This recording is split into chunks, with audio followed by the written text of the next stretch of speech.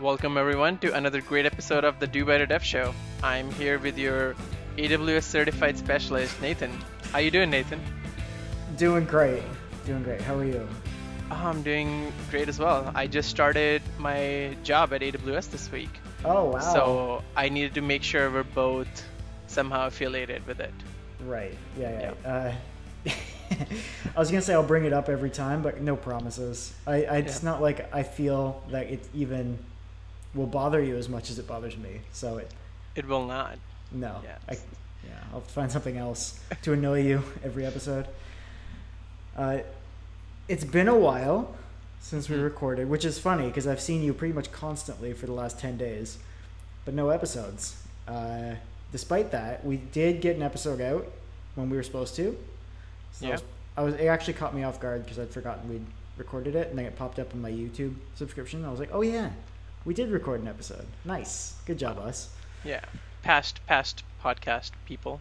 Past Yeah. us. Yeah, we done good. Yeah. And so now, we're back at it. Ironically, despite the longer period of time, I'm going to have far less do better stuff to report on. So we'll see how that goes. But in the meantime, how was your week? Anything it was interesting, great. frustrating that you want to share? Of course. You know what? I'm going to give a little window to what we did for the 2 weeks. Yeah. Or at least the 1 week, or about 10 days. We explored most of interior BC. Everything that's not the Vancouver Island and is mostly part of BC because it's better over here. So people who live in Victoria and who I like should move to Vancouver. But that's a separate topic. And yeah, we drove. According to our rental car, we drove around 2,400 kilometers.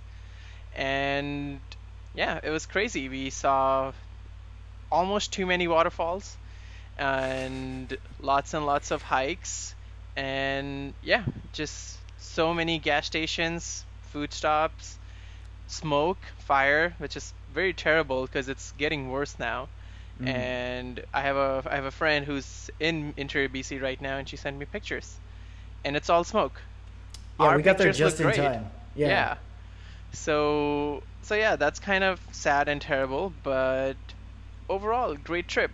And yeah, Yeah, the emergency trip over to Banff was a good idea because we were originally planning on going further north, and we drove through one area that was just all smoke and the sun was literally red. We're like, let's reassess these decisions. And so, yeah, we got a little bit further east than originally planned, but it worked out. And just spent a bunch of time hanging out. I actually was at one point thinking, like, I don't really care to stop for any more waterfalls. And then the Bear Creek Falls sort of reinvigorated it. I went, oh, waterfalls can be cool, because I really liked that one. So if anybody else is in that area, just driving around and feel like stopping at a cool waterfall, it's a short walk. It's like 15, 20 minutes maybe. And it was very nice. Just make sure you have a pass so that you don't get fined for being in Banff. yeah, and you know, the Bear Creek Falls are mostly inclined, so even if you don't have a pass, just run really quick from the parking lot. It's inclined, but if you have the legs, you can make it back before any park ranger catches you. Yep. Also, the pass is like $10, so it's really not a big deal to. If you're gonna spend the day in Banff, get the pass. That's true. So yeah, that was what we were up to. Exactly. We learned that if you decrease the incline on a mountain, trains can go faster, which is crazy. Who would have thought of that? Yeah, fewer engines, more tons. Spiral tunnels. Yeah. Spinal. Yeah, I read a bunch of signs that told me so. Yeah. It just And- kept telling and you witness- spiral tunnels next, but none of it were true, or not the ones we wanted to see. Yeah. There are a lot of spiral tunnels. We did see a train though going through Yeah. said spiral tunnels, so it actually happened. It's not made up. But from that period of time, anything that in particular you want to call out? Yeah. I'm sure most people maybe read about it. I heard about them, but never read about them until I joined AWS. But the robots in the warehouse, they're so cool. I never bothered reading about them, but it's such a simple concept. They have all these shelves full of items, and this little orange robot is the height of a Roomba, but it's more wider and stronger. So it just goes under shelves, lifts them up, and then moves them around. Mm-hmm. Which is like just I don't know. For some reason, it was the coolest thing to me because there's people on the other side just waiting to take things off of shelf or put them back, and all these robots are running around saying, "Oh my God, this shelf needs to be made." So if somebody ordered, I don't know, a set of pens and it's on a shelf with a lot of other random things, this poor robot is moving this entire shelf full of random things and a pack of pens to this person just so they can take a pack of pens out. And that's insane, but also really cool to me because robotics is something I'm really interested in, and just seeing this really small use case but so efficient and smart, because they all move in diagonals. So even as a programmer, you can like start thinking of 2D matrices and how you would get from point A to B and all that, and it's just really cool. I'm sure eventually they'll get to the point of taking things off the shelves. But it is Probably. funny that the solution for now is like the brute force method of, well, it's kind of like we need something in this register. So let's fetch the whole register out of storage, present it, fetch the item. that's the person taking the pens, and then just send it back to memory. Yeah. Yeah. It's hilarious, but yeah. Anything cool, annoying, or frustrating for you? Yeah, I wrote them down. I thought you were going to have more stuff. Nah, let's see. I'm a boring person. That's all I got. I'm Oh, I pretty know, sure it's been- everything else I read is under NDA, so I can't talk about it. That's true. Yeah, it hasn't sunk in for me yet that you work at AWS now. It's funny. Still repping for us, but nice. Yeah. All right, so I just have two things. One, I've mentioned him a bunch now, but Lex Friedman was a guest on Andrew Huberman's podcast recently, which was funny because I only started listening to Andrew Huberman's podcast maybe 2 weeks ago, and he then put out an episode with Lex Friedman, who I've mentioned a bunch on this show. So I was like, oh, a crossover, cool. And it was a really good episode. So Lex Friedman is I don't know if he's officially a professor, but he studies robotics and AI. And so it's because he's the guest, he gets to talk about the stuff he's working on. And he talks about some cool stuff where he's trying to figure out his interest is primarily in how humans and robots interact. And so he's doing experiments where he's like, if I make he has a fleet of Roombas essentially. And he's like, if I make it so that kicking a Roomba causes it to yell in pain, what's my reaction to that? And so he just tries it. And he's like, I could hit it once. And after that, I felt so bad. I couldn't do the rest. So talking about these sorts of things is really interesting. It's a long episode. I think it was at least a couple hours, but really good. So I'll put that in the show notes. And the other thing, this one was fun. I played Rocket League with friends for the first time.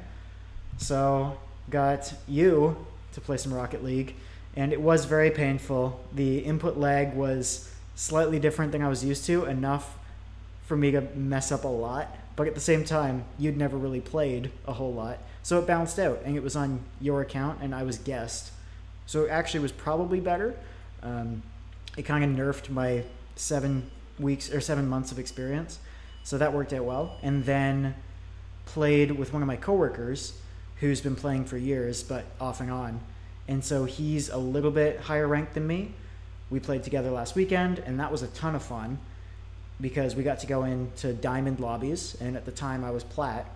And this morning I got to diamond, and so now I am competing in diamond ranked games, which Dang. is fun because the cool thing about Rocket League is that as you get better, the opponents and teammates get better, and the quality of the game gets a lot more enjoyable.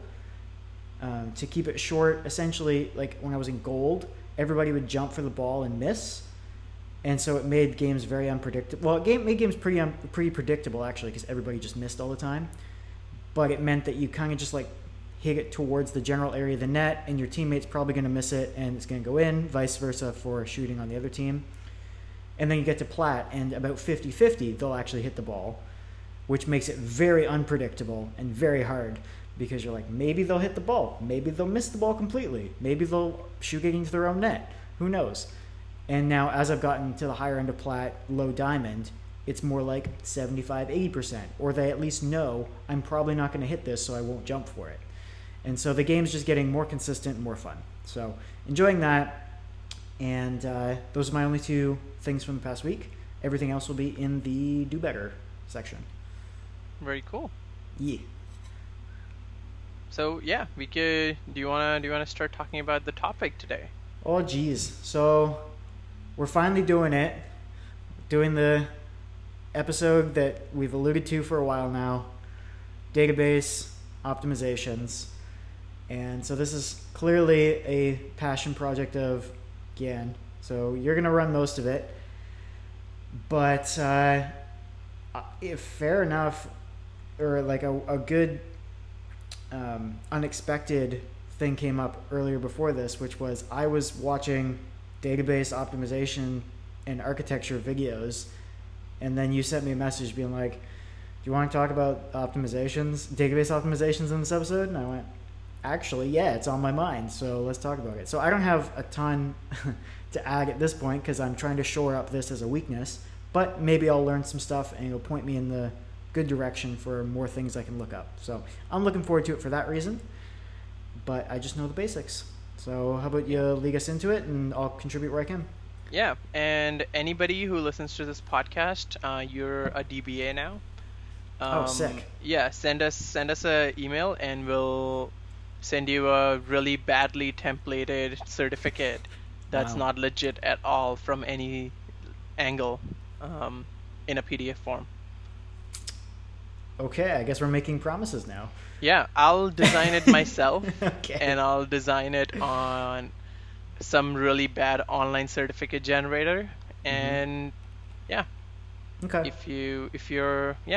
Well, I guess I'll listen to this episode after we record it so I can get my certification. You gotta hang it on the wall though. Oh, all right. Yeah. I don't even have art on my walls, so I think I'll pass on that. Okay. Well, okay. So I'll start giving some normal, like some context. What most of my experience optimizing databases comes from relational databases.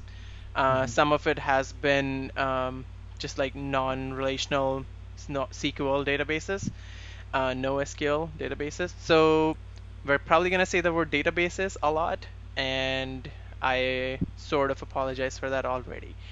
And yeah, so it's very much things that I've actually tried and tested, things that I've read up on, and I've broken them down in rough categories, but in no way are these like successors. That's the idea. That's how I'm trying to present on try this, then try this, move on to the levels up above. But you can mix and match depending on your use case, deployment, wherever you're working. And most of these should apply to both databases, relational and non-relational. And yeah, I'll just get into it.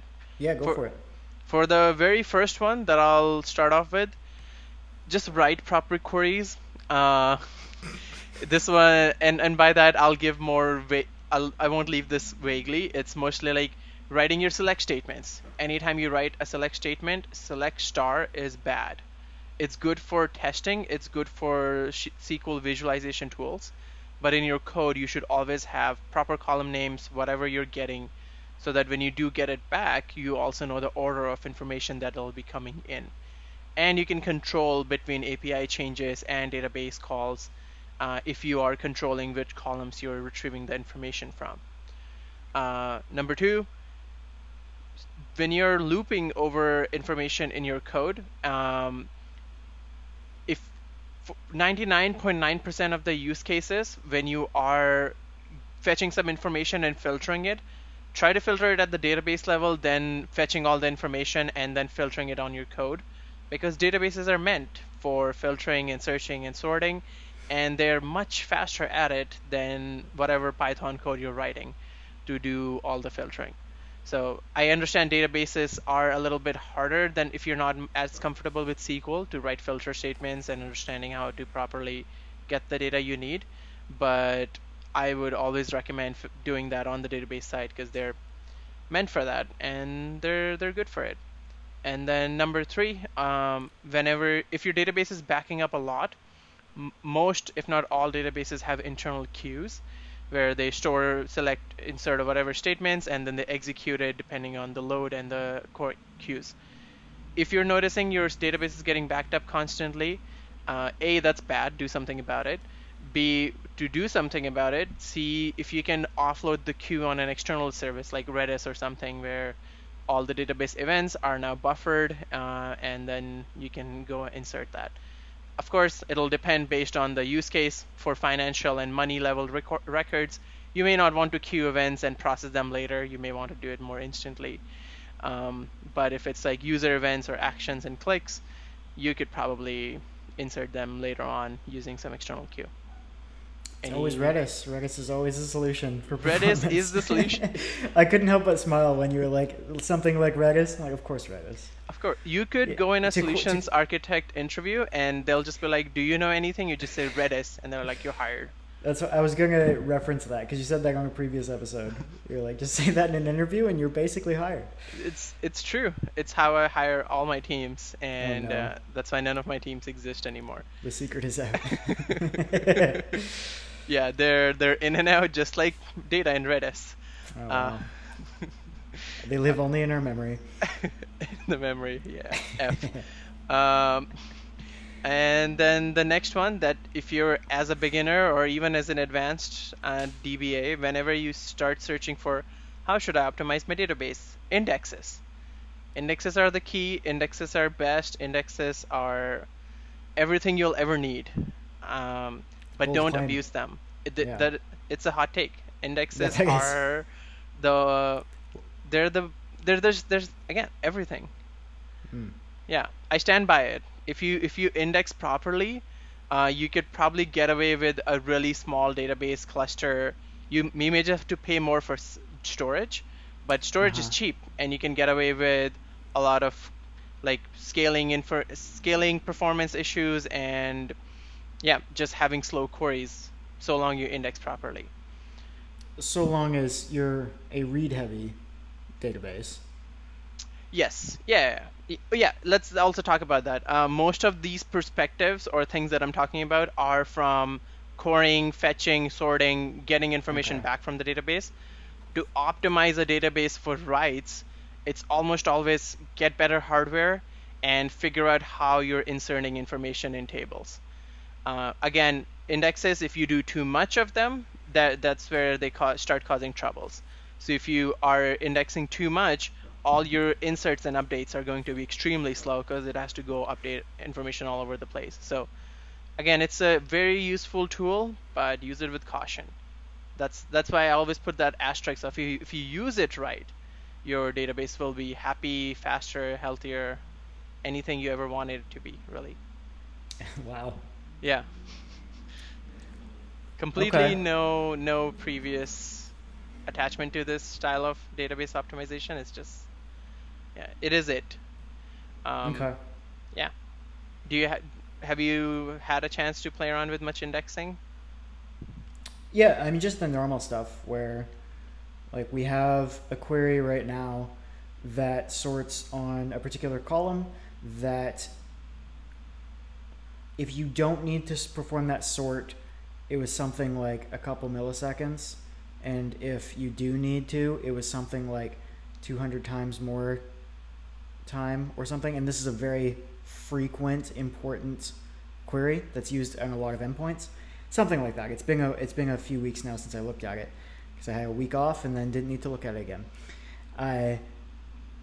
But I just had to add an index to that particular column, and that pretty much solved everything.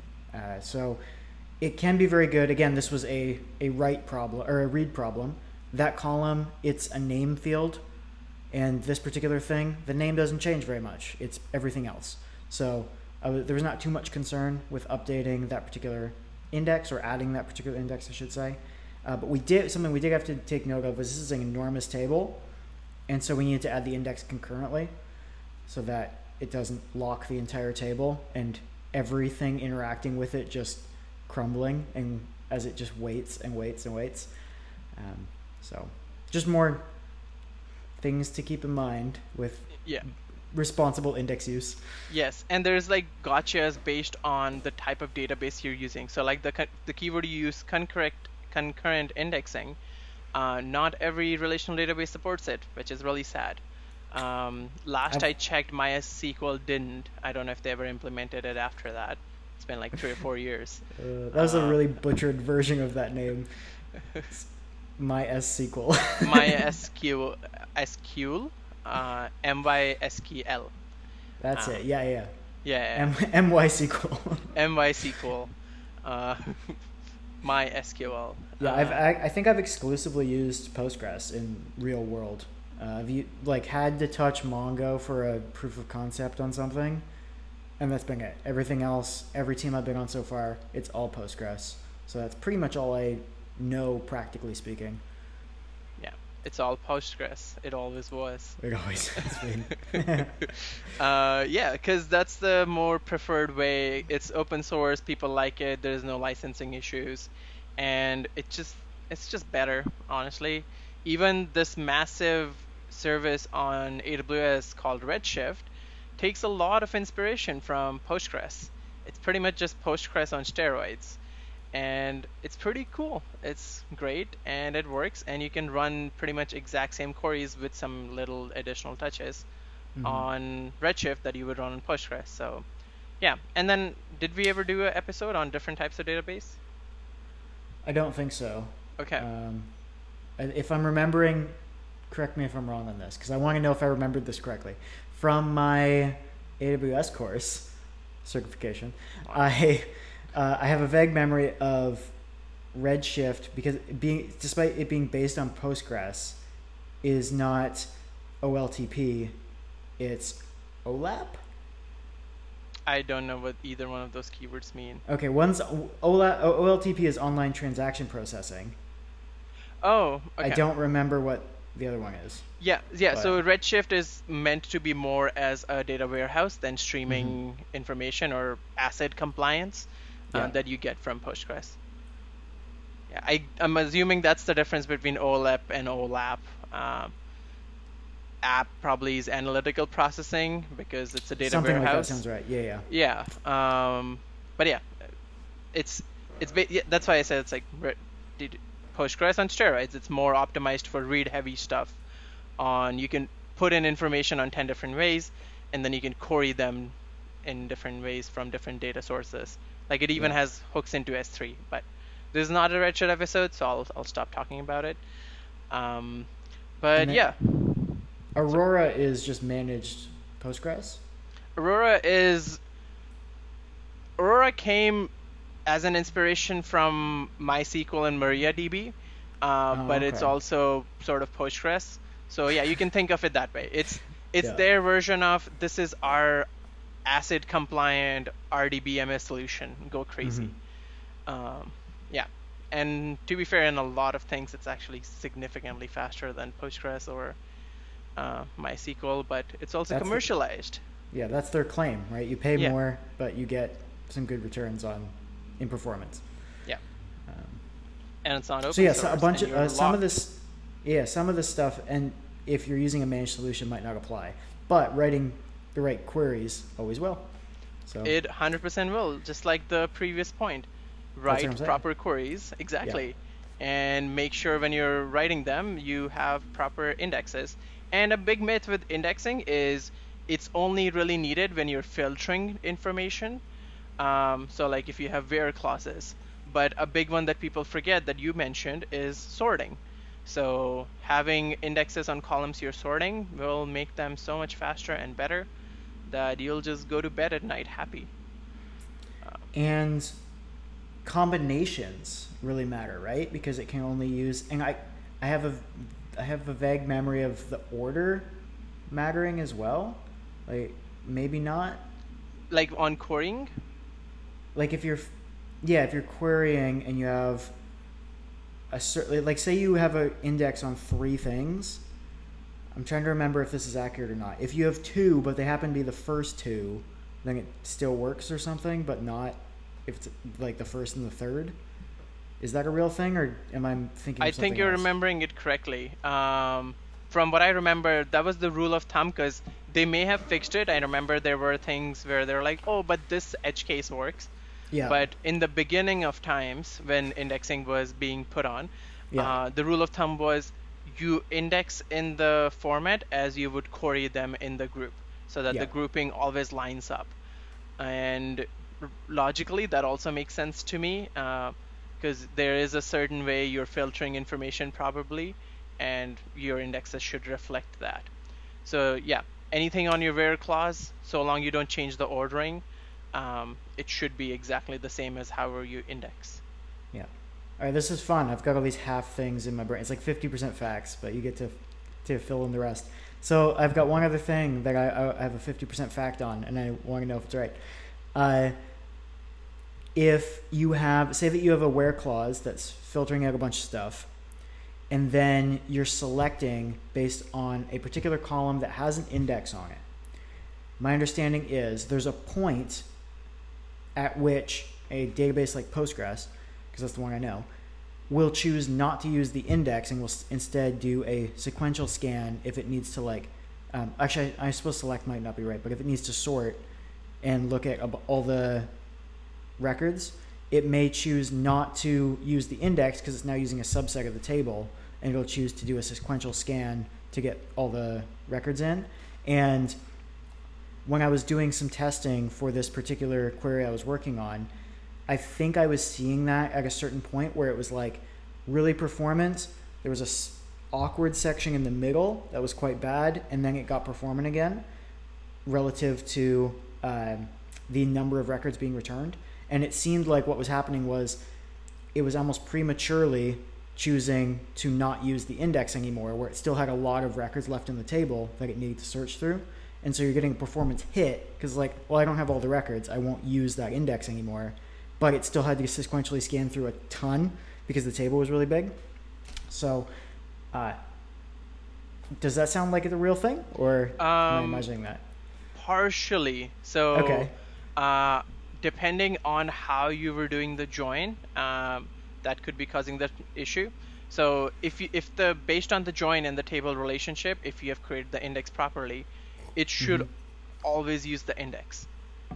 And then there are cases in which the join or the index exists on the columns, but because of how you're joining, it does sequential scanning instead of using the index because of the join doesn't reflect how the indexes are built. But there shouldn't be a case where for the same query, it sometimes uses indexes and sometimes it doesn't based on the amount of records that exist in the database. That shouldn't be affecting it. I don't know, but okay. I'll take you're the resident expert in this conversation. So I'll take your word The for it. self-proclaimed expert. But That's right. yes. Of the two of us, you're the self-proclaimed expert. Which leads us into our excellent third point. Once you've What's that? indexed things properly, join properly.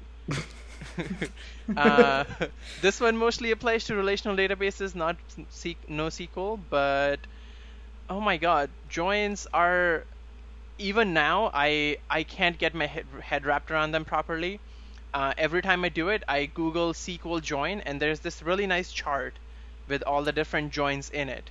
The circles look great.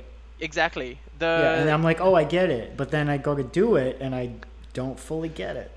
Interesting. I guess I empathize mostly because I have the similar problem, but if I don't look at them, then I feel worse about my query than if I do look at them. Like, okay, I'm making somewhat of an educated decision here. Yeah, and joins are great. They're, joining is what brings people together, literally. And tables. And tables and things and unions and marriages. And, if you can join two people in marriage, you can join tables properly. And unlike marriages, table joins rarely fail if you've done them properly. I'll slowly just go past that point. But yeah, the thing I want to mostly point out about joins are some of the premature mistakes of people using tables that don't really need to be in there. So if you have to join table A through B through C, um, really reevaluate how you're doing things. There might be an opportunity here to normalize some of your data. And before any of this information that you're doing, like anything that I've talked about in this database optimization episode, when you're creating table, that's when you should be normalizing them. Normalization is like the first step of figuring out how to design your schema and structure, so I didn't talk about that much here. So I'll just assume your database is fully properly normalized before you do any of these things. So normalizing, that's the foreign keys to everything, right? And denormalizing is duplicating? Sort of, yes. Yeah, sometimes you deduplicate data to provide better searching and information scans, and like faster querying and faster insertion. But you normalize data bases or tables to ensure structurally they make sense and your data is logically grouped into proper places. Yes. Okay. So I was following that. I was missing the part about how normalizing our data was going to help, but I may have just misheard something. Yeah. So normalizing the data will help on joins because then sometimes let's say two tables have similar data. Let's say you didn't normalize them, they're denormalized. You have two sets of pretty much identical data, and there's only one column you need. So now you're joining them in a way that is slowing down everything because you didn't normalize your tables, and now it's in a bad state, and now you don't like it, and your inserts are slow because you're duplicating information, and the joins are bad because of however you're choosing to duplicate information. A lot of times in situations like that, you really benefit from like just having individual unique data and then having a foreign key table where it just tells you what's the joining columns between the two to help facilitate those queries. This one's a little, because how joins work and how real world works, you may run into sort of bring your own, choose your own adventure kind of thing. But for the most part, if you've normalized your data properly, joins are less of a pain. Especially when you're using a table which is not a join table just to get a key to get to another table. That's when it sort of starts smelling like a database smell, where because of how you get to, I don't know, some customer's demographic data, you have to join customer to something else to get the customer information. So it'll be like some intermediary table holding the demographic data, but that data doesn't exist with customer, even though it should because it's customer data. Yeah. You look confused, so that's why I'm stopping. Yeah, so are you talking about having like lookup tables in between the two? Yes. Because I really only think of using those typically for one-to-many relationships or something, or even many-to-many, where you're like, this user, if this user has one profile, then sure, you can have like users and profiles, and you can foreign key that if you want to keep that data separate, but at least it's a one-to-one, easy to follow. If you're using an ORM, it'll end up being something like user.profile. There you go, you're done. But yeah, if you're doing like user profile ID and then a table that has the lookup table that one column's user profile ID and one is user ID, that's kind of insane. But if you're doing something like, languages spoken for that user, and then you've got a table with a bunch of languages in it, then you might want a crossref table in between them where you can say, all right, let's look up this record that points to this record, and it also points to these other records, and it gives you a chance to do a one-to-many, like fan-out sort of strategy from one row in the users table that can then look up a bunch by essentially saying like it would be users and then language, and you would have multiple records for that same user ID in the lookup table, and each one would point to one individual language in the language table. But the result is that one user ID has many languages. Yeah. To use Ruby syntax, or I guess Ruby on Rails verbiage, which you're gonna love. I'm already looking into it, and 1 week of doing it, I'm like, no, this just, I'm happy I never touch it, but I guess I'll have to. So Yeah. I'll be writing CLIs in it though, so not APIs and everything, so it should be easier and less Sure. headache. But not to derail, what you described are how Xref tables work. Yeah. And that is the correct usage of them, and that is how you should be building them and doing joins on them properly. Okay. The situation good. As long as what I said was correct. Yes. I thought I was misunderstanding what you were trying to say. So if No. those two things line up, Yes. then we're in agreement. Yeah. Good. And that's because that's good database design. That's how you want to design these things. If you have a one-to-one relationship, you don't want a cross-sub table because that makes no sense. Yeah, it just makes life hard. Yes, exactly. And if you want a hard life, I don't know. You're already in software dev, do you really want to make it worse? Maybe pick up JavaScript and Ruby. But yeah, so, and other things like remove unused tables. When you're doing subcoring, do them properly. There's a lot of issues, and I don't know if I can properly describe it in words without like showing two different SQL query examples. I'm sure if you Google, you'll find out on properly joining through subqueries. But yeah, because a lot of times when people are joining two tables, instead of using proper joins, they'll just say, select whatever and on this column. And what that does is it does sequential scans and joins individual for each row. So if for the customer and orders table, it'll go for each customer for all the orders, then the other customer through all the orders. And if you join properly, it'll at least get the intersection, put them together in the same area, and then you're working with the smaller filter data subset, which will make your queries and database happier, cleaner, and nicer. I have another 50% fact bag memory, and I don't remember what these were called. They might have been like computed statements or something like that. But they were, when I was writing a lot of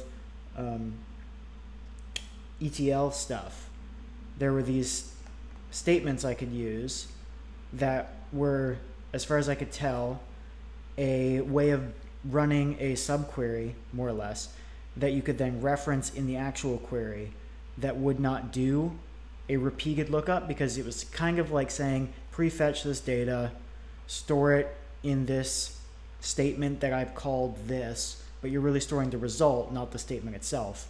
And then you can use that as a reference. So if you were to like gather up a bunch of IDs and then use them in your, statement some other way, it would not repeatedly run that query. It would store it. Again, this was not something I'd thought of ahead of time, so the name was odd. Was it like transient tables? No. Okay. I feel like it was statement. I think I've just got computed property stuck in my head because that's Django terminology. I don't remember what these were called. It's been a couple of years. But there's a lot of cool things like that you can always learn about with whichever database engine you're using. So if you're struggling to find a good solution, be aware that smarter people than you have come up with a solution for you, and you can go find out what that is. Yeah, which goes into the next excellent point, temporary tables and views. So the thing you described is sort of an example of a temporary table where you're not actually creating a table, but what you do is you describe every information you want, you store it in memory, so you sort of increase the database memory usage a little bit.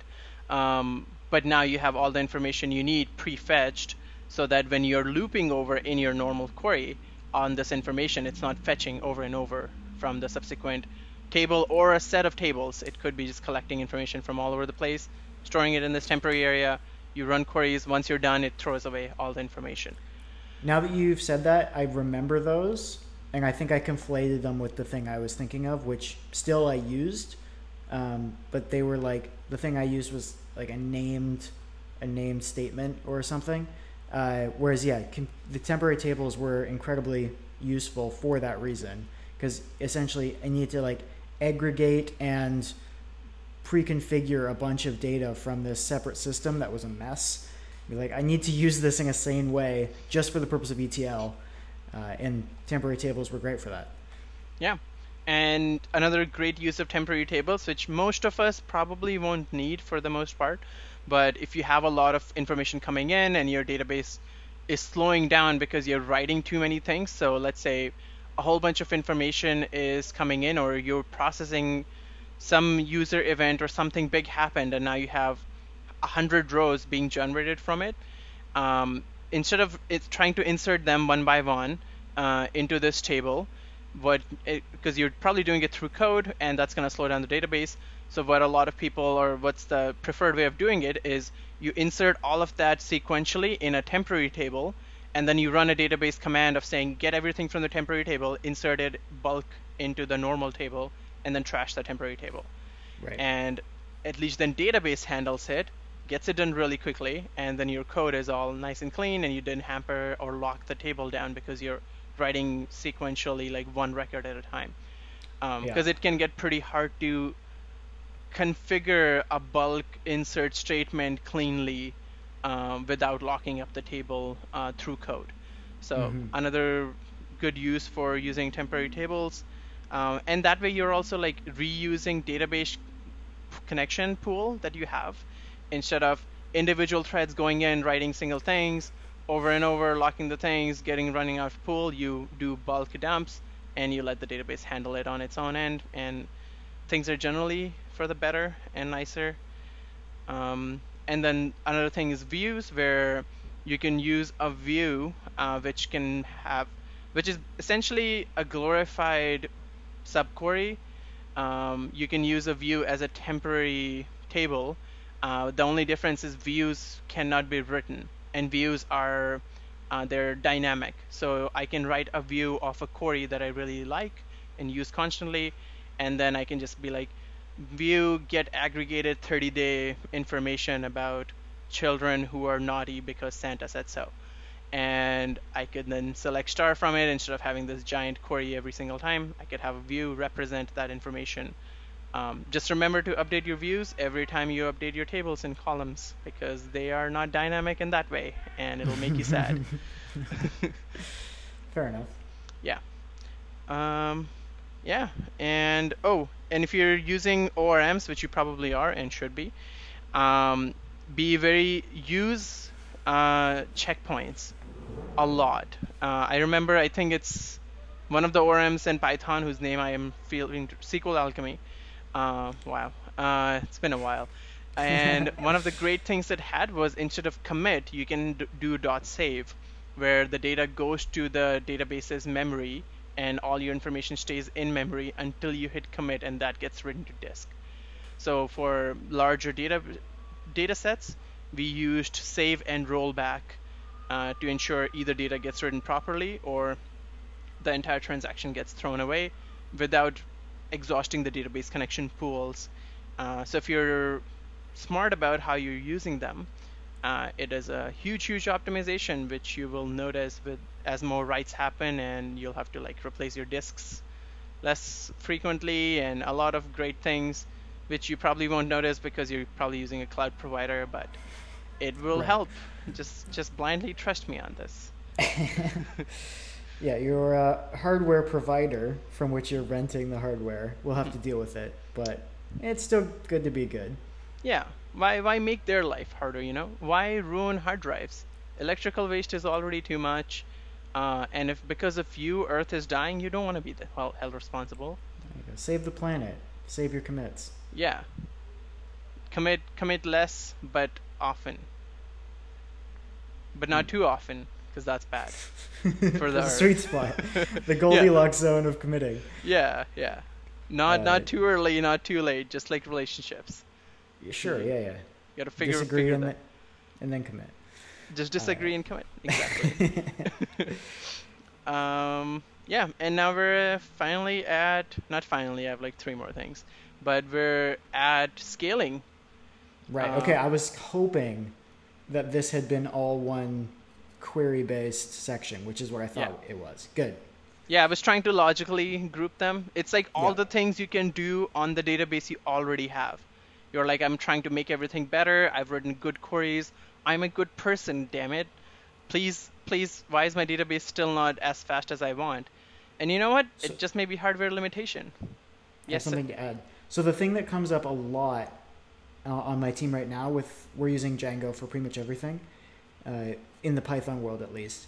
And if you don't select or prefetch your data so that it knows to get it, then it lazy loads all those foreign keys. And so if you're not specific about what you're intending to access, you can accidentally have many more queries than you thought you did. So you're fetching a user, and then later you reference user.profile. You should have just told it while you're in there, get the user profile, because otherwise it's going to say, oh, I need user profile now. Let me go get that. And then maybe you need something related to profile. It's going, all right, let me go head back and get that. Whereas if you prefetch your data, it's going to be a larger query, but most of the time it's better to have the single query instead of running multiple queries that otherwise could just be batched. So putting just something, again, because ORM syntax is so easy to use, sometimes you can miss things like that. And so something that we have is we'll throw in query count assertions into our tests on particular endpoints, things that we expect could accidentally grow to be like, n+1 query counts. We're like, let's make sure that doesn't happen accidentally.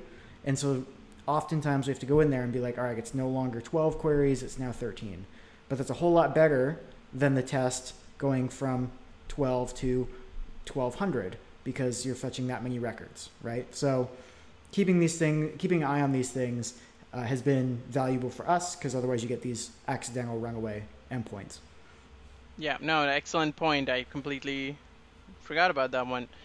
Loading data using ORMs when you're coding, very, very important because if your queries are good, the biggest problem or the biggest lag you'll have will be network lag.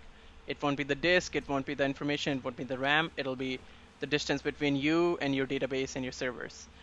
So if you load data properly whenever you're making queries relevant to your interests, it will make things a lot more easier and nicer for you in the long run. Even if it's a more taxing query, the complete operation will take less time, which is what you want at the end of the day.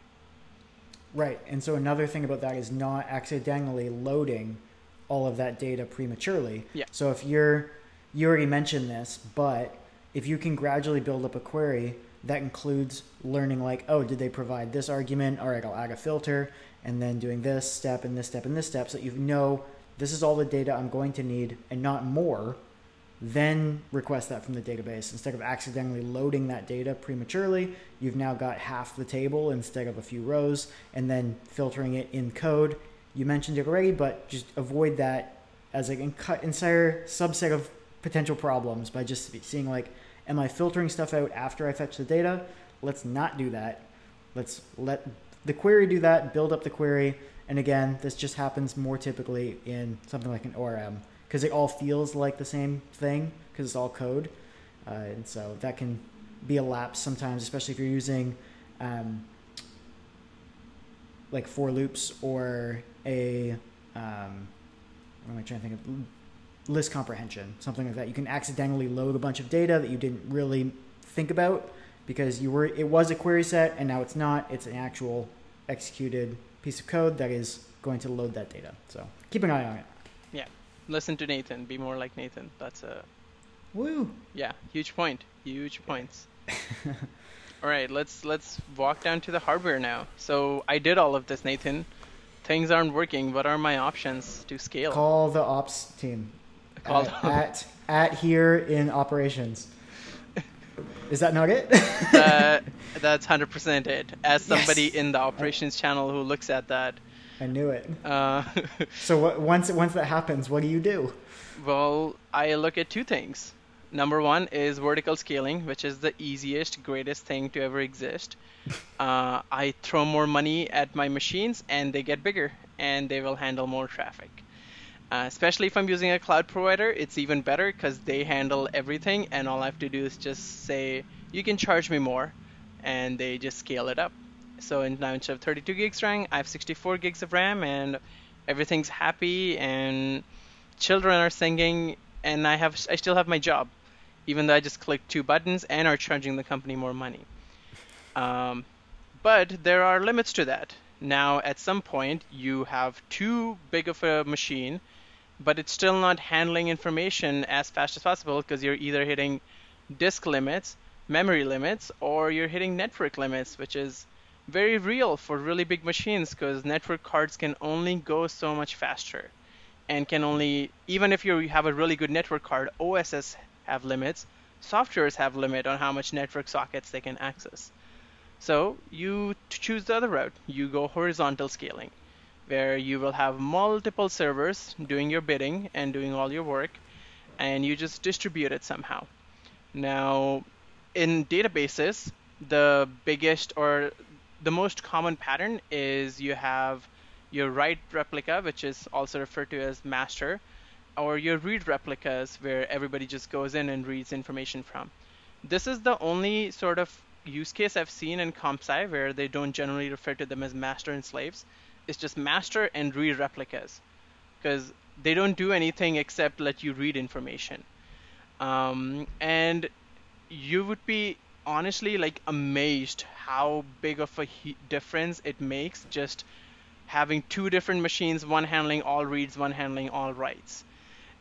With the coring, with indexing, with how our information is distributed, it's brilliant, and it's just magic, just like all of computers and electricity, really. uh, and then the biggest problem there comes is the more read replicas you have, the more now you have to make sure all of them remain in sync, which is where the biggest issue happens, where you'll write something in your master database, and then it has reached replica A, B, and C, but replica D is a little slow because it ate too much glue. And now it can't give you all that information. And for the most part, if you're using a SaaS provider, you don't need to worry about that. They're mostly, that's their job. They take care of it. But it's still something to look out for because they can't guarantee 100% uptime and 100% replication. Yeah, you do need to know if it's synchronous or asynchronous and whether or not what you're looking for can be eventually consistent or not. Yeah, and you're paying for a lot more computers now. You're paying for the more read replicas you have, the more double, triple, quadruple storage you're paying for. So and replication costs if you're cross-region in AWS. Yeah, getting data transferred between different network regions, completely different machines. It's gonna break the bill, but you can distribute them based on how you like. You could have regions A, B, and C having information. Some of it might be faster, some of it might be slower, depending on what services are reading from it. So you can design that infrastructure however you would like. And I'll also touch on a little concept there called sharding, which is they use in databases when they have all these different machines on how. It essentially just means however you want to distribute your data. You may want to have 6 different databases, all of them attributing to a different postal code or a different range of numbers or last names or however you want to define your databases. And that way, certain databases only handle certain queries. You will hate yourself when you start joining that information. But if you really just want a write-heavy database getting information out, you may want to shard them accordingly and then getting information from an aggregated source.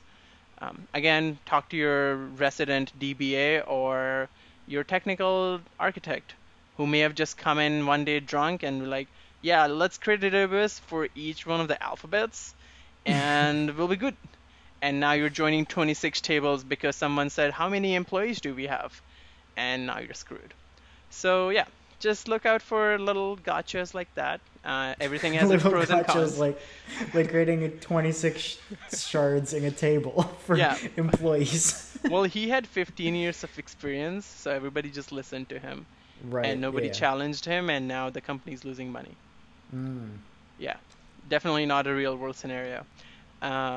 But yeah, just look out for things like that. They all have their own great little things, but this is how you can start distributing things at the sharding level, or like at the hardware level, sorry.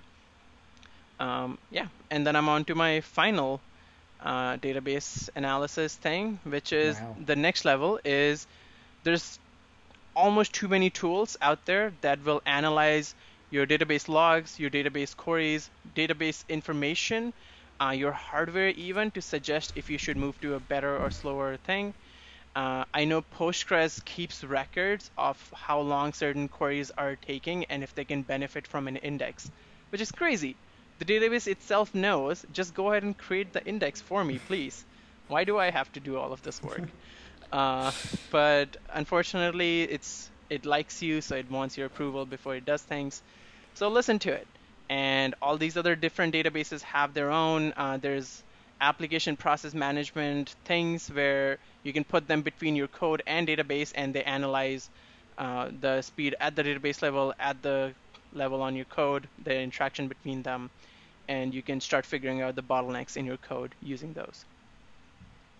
Also, I forgot to mention this in the query section, but explain or explain analyze are very useful. It'll show you essentially the query plan. And if you're using Postgres, it has explain analyze, which will give you actual times that it took for that to run, which is super useful, especially if you're comparing, like I was, index versus no index. Did it give us the result we want?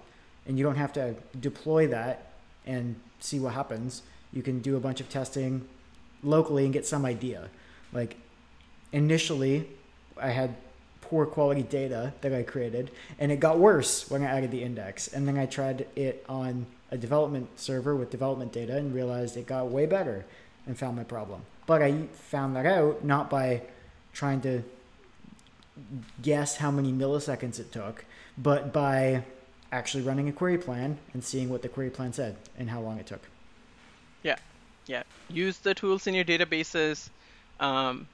Don't be like Nathan, who creates data that is not relevant to the actual data structure. Be like the Nathan who actually looked at dev database and figured out that his problem was him. Yeah. It turns out if you don't need to join because it's all in the same, it's all pointing to the same record, that it always uses the index. And yeah, it was a problem. It was a problem.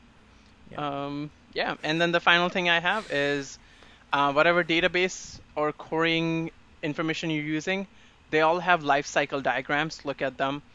When you're creating database queries, figure out which database you're using and in what order does it execute the filters, where, sort, and all that information, because that'll help quite a bit. Once you understand the lifecycle of how queries run, it just completely shifts how you start writing them, so that you're not crazily just putting your sort statements before your where clause and all those other things. For the most part, database engines figures out the right order on their own, but you also want to be a good coder and write them in the order they should be executed so that they logically make sense to the wider community. It took me a second to even realize what you said, putting your sorts before your wheres. I'm like, don't do that. Exactly. Don't do that. Oh, no. But see, you can't. Some databases will let you just write, so long your select and from is in the right order. Everything else you can just play around with, and for the most part, it'll say okay, and then try to figure out on its own, and that's just bad. And Right. Yeah. on this show, we don't do bad things. We do good things because it's the do better show, not do worse show. Right. Yeah. Coming soon, TM. Yeah, that's all I had. That's all I had in my mind. I thought long and hard, and at the end of the day, the database optimization is just a machine. You're the optimizer. You have all the power. Use it wisely. Wow.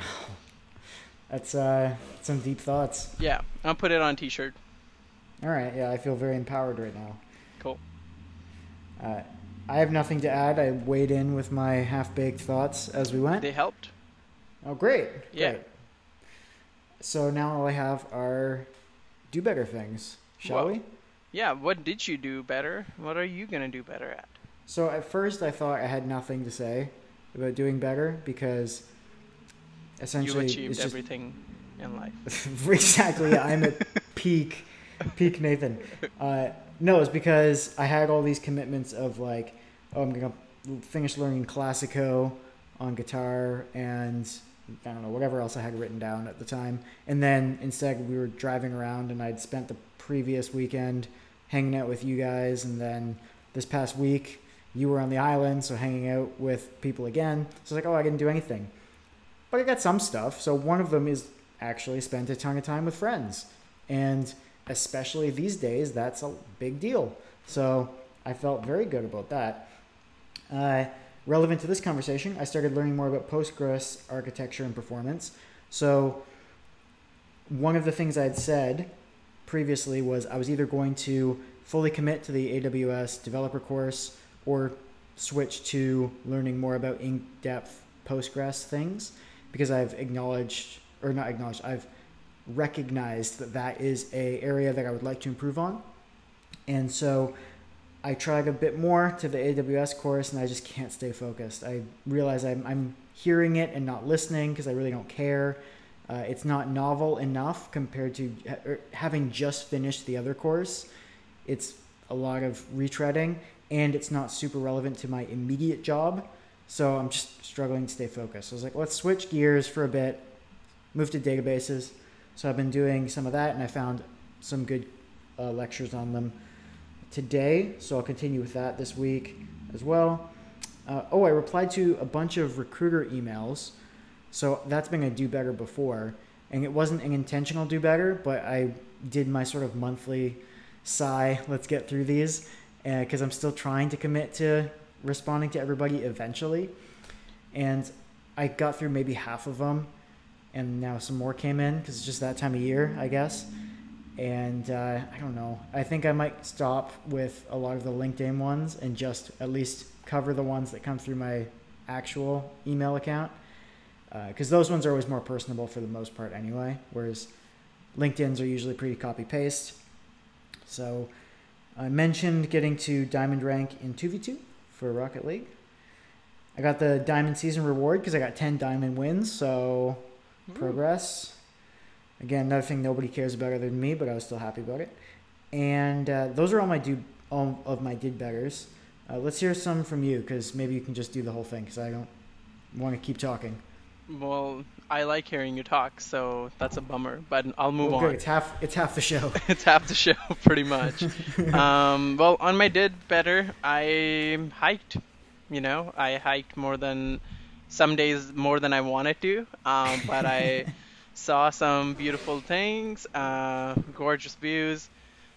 West Coast has so much to offer, and if I just had friends who would move from little islands to bigger areas, I could see a lot more of it. But it is what it is, and I saw a lot of gorgeous things. I read a little bit more this week, which was kind of nice. A little change from not being able to, like, not having enough attention span to, like, pick up a book. For some reason, last a month or so, I just can't focus. So I'm happy that's slowly coming back. I think it's because I'm starting to meditate again, which has been helpful. So who knew, right? And and I just celebrated some friends. It was one of my best friend's birthday this week. He got a kitten, and it's very cute. And yeah, just hanging out, just chilling. Did you want to do your do-betters before I do mine? Yeah, sure. Yeah. So I've also got some did not do betters. Right? Oof. So Okay. I'll do those first. There were two specifically from my list. And the first one's the most regrettable, which was I did not message more girls on dating apps. So that's going right into the do better for next week. And learn more of Classico, which is that Tenacious D song I've been working on.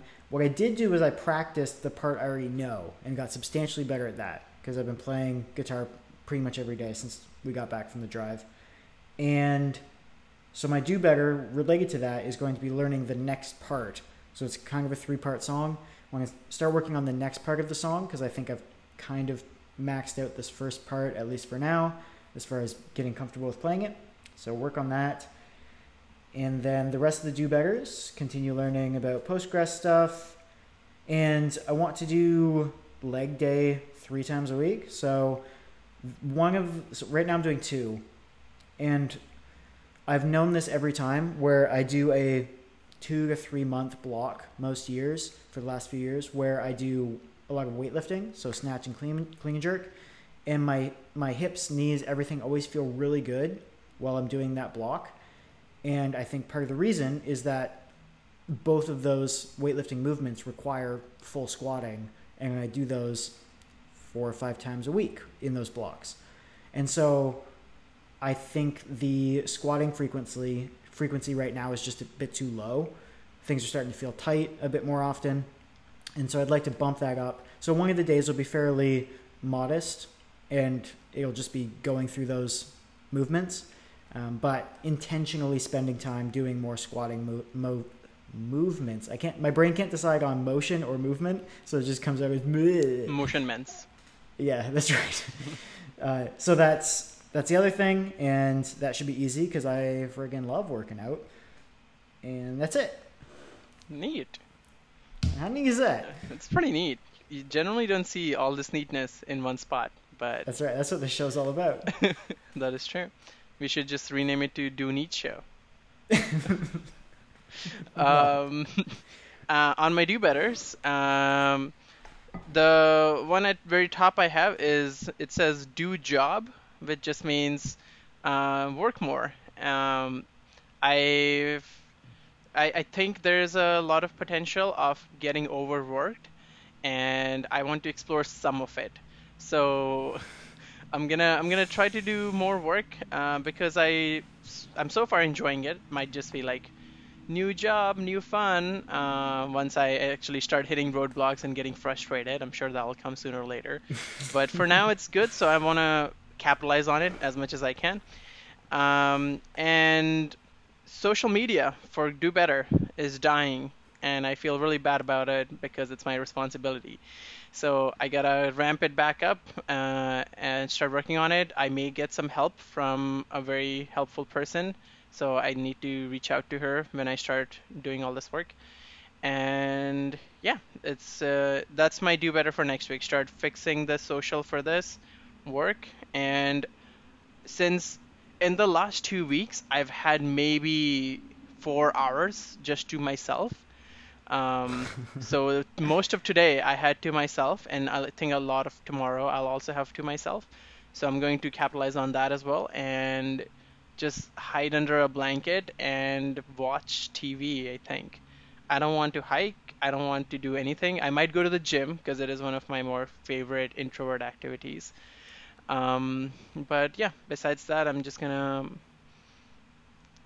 make my brain feel like it's good. Yeah, you may have mentioned or seen me messing up words and my brain sort of just being tired. Yeah. And that's just a lot of social interaction. So well, yeah, we're both struggling to talk a little bit in this episode. Yes, yeah. we had very similar weeks. We'll do better on the next one. That's right. I did have one thing though. I don't think you've said what team you're on. Are you allowed to say what team you're on? Yeah, I'm on RDS. So so I'm on a database team. That was why I wanted to bring it up. Yeah. Yes, yeah. I'm allowed to say what team I'm on. I don't think I'm allowed to talk anything about what I'm working on or developing. Sure. But yeah, I'm on the RDS team. Everybody seems really cool so far. I'm learning a lot of things about Oracle and how they get mad with their licensing and stuff.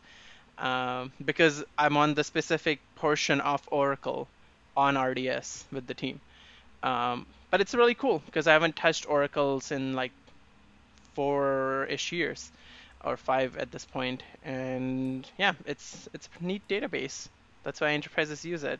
So yeah, I'm very curious to see how this experience goes for you. I am too. You don't intentionally burn yourself out too much. If I do, I'll just listen to our episode about burnout, which all of you should listen to if you haven't. There you go. Past you can give you some advice. Yeah, past us. I suppose. Yeah, I just said I don't get burned out. I don't know. That's true. Then again, I just listen to it and just be like, that guy. That guy, he's the worst. The worst. Yeah. All right, I think that's it. Yeah, go optimize your databases, hit us up with anything you have, and if you also love West Coast, also hit us up, I'll probably put more effort into your Insta if people were talking on it. So do that. This is your responsibility now, not mine. Bye, everybody. See ya.